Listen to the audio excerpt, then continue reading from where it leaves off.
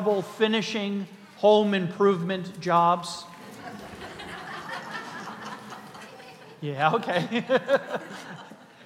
It's so much easier to start them than to get every last detail finished, right? Last year in the summer, end of spring actually, we began a refurbishing of our basement. And we got a lot of it done. But there were just a few things left unfinished. And so we waited for Noah to get back from college for his winter break. And he helped us. He loves those kinds of things. And he helped us put some of those final finishing touches together. On Friday, we worked on, he said, "Dad, we got to finish that column. There's a column in the basement, and we were going to put brick face around it. And because it wasn't very wide, the column, it required a lot of cuts. Brick had to be cut in half, most of them, and then on a 45 degrees so you could wrap it around the post.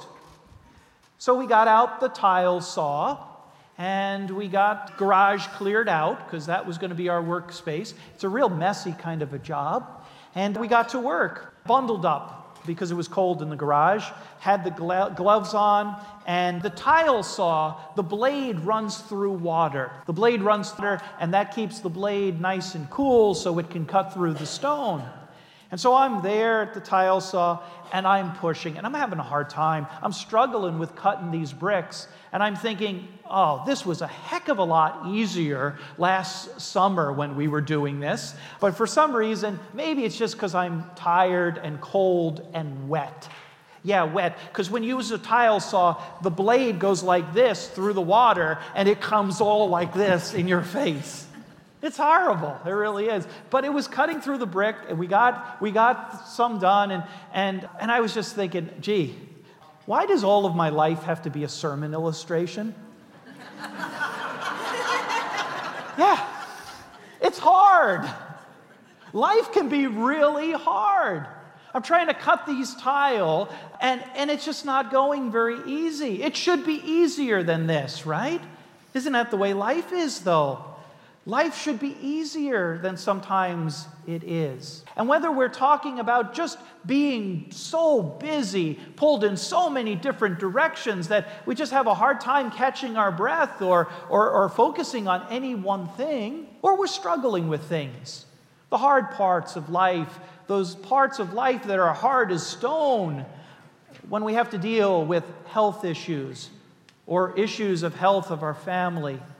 Maybe we find ourselves struggling in our relationships with each other, with a coworker. Maybe the job scene is a real hard one to navigate these days. Maybe we find ourselves in a place where it just doesn't seem like anything is going our way. And then when all that happens, when life hits those hard moments, there's a spiritual component as well. It can feel as though maybe God is not as near as we remember God being.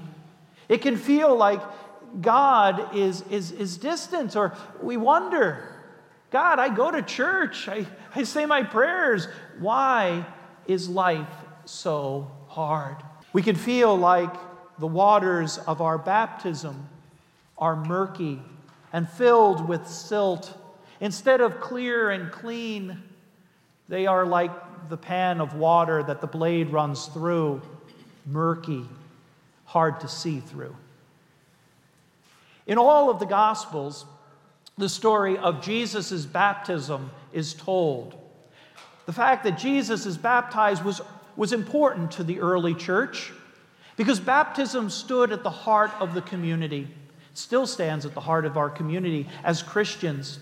It's what brings us together. It's what connects us with one another. It's what joins our lives to God's. The waters of baptism are filled with hope and with promise. And so when all the Gospels are being written, that story of Jesus' baptism is one that's told. And each tell it in a slightly different way. Today we have Luke's version of that story. Now, elsewhere in Luke's gospel, he's a storyteller. So he's filled with lots of details, lots of dialogue, lots of character development. When he gets to Jesus' baptism today, the story is pretty simple. Jesus and a crowd of other people went and were baptized. But Luke does make an important point that is missing in all the other Gospels. As Jesus is baptized, he is praying. And after coming up out of the water and praying, the heavens are opened, and he hears a voice. He hears a voice, the voice of God saying, "You are my beloved. With you I am well pleased." In that voice, in the context of prayer, Jesus hears about the love and the relationship that he has with God the Father. That relationship is going to be real important throughout Jesus' ministry. And in fact, in Luke's story, before every major event in the gospel, before everything happens, Jesus goes off and prays. Jesus reconnects with God and that relationship in prayer. And through that prayer, there is strength, there is focus, there is direction. It allows Jesus to go through those hard points and moments.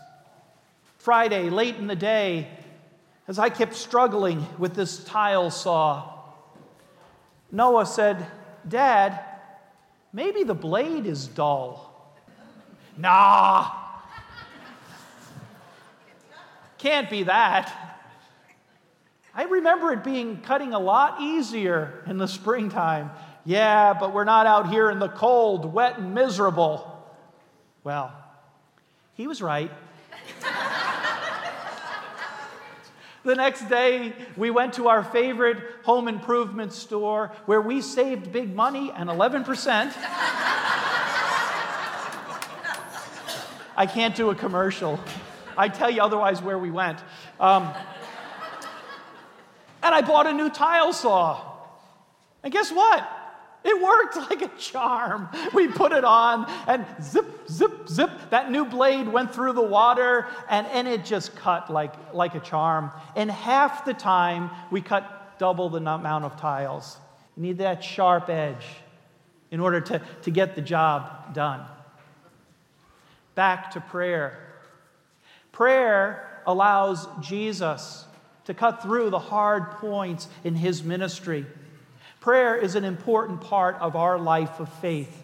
And in the next 3 weeks, this week, next week, and on annual meeting Sunday, we will talk about prayer. Prayer. Today, we're going to look at it in the context of baptism. Next week, we're going to look about praying for others, praying for those in our midst who struggle. And then we're going to look at, as a church, on our annual meeting Sunday, how important it is that we continue to pray, and not just on Sundays, but each day of the week, how we pray for God's mission and ministry and this community we share together. Back to the baptism. In our baptism, we have been placed in a relationship with God. We've been connected with that life of Jesus. And because we have been connected with that life of Jesus, we have hope. Our lives go through the waters of baptism. And when they go through those waters, they are filled with promise and strength from God. Prayer does not connect us to God, but prayer reminds us of the connection. Prayer reminds us that we are God's beloved children, that our lives matter, and that we are loved. And because God loves us, because God's grace and forgiveness, we are able to go through the hard points in life. We are able to go through the struggles. We are able to be present ourselves and for others because of God's grace, because of our lives and baptism. We have been blessed. So, are you used to praying? I hope so. If not, you can always start. Don't worry about so much the words and getting all of it right. At the start of the day, take a moment, take a deep breath. Give thanks to God for the day, and remember that you are loved. Allow prayer to be, instead of a wish list of all the things that you hope would be corrected in the world, allow prayer to simply be a reminder for you. Lean into your baptized relationship with God. Lean into that love and that grace of God for you. Allow prayer to be a part of your morning routine. When you brush your teeth, take a moment then. Stop. Give thanks to God. Remind yourselves that you are beloved.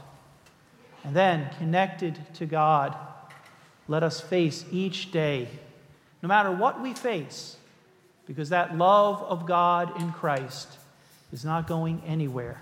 That love of God in Christ is what gives us and our lives the strength and the hope that we so desperately need. May God bless each of you this week. Amen.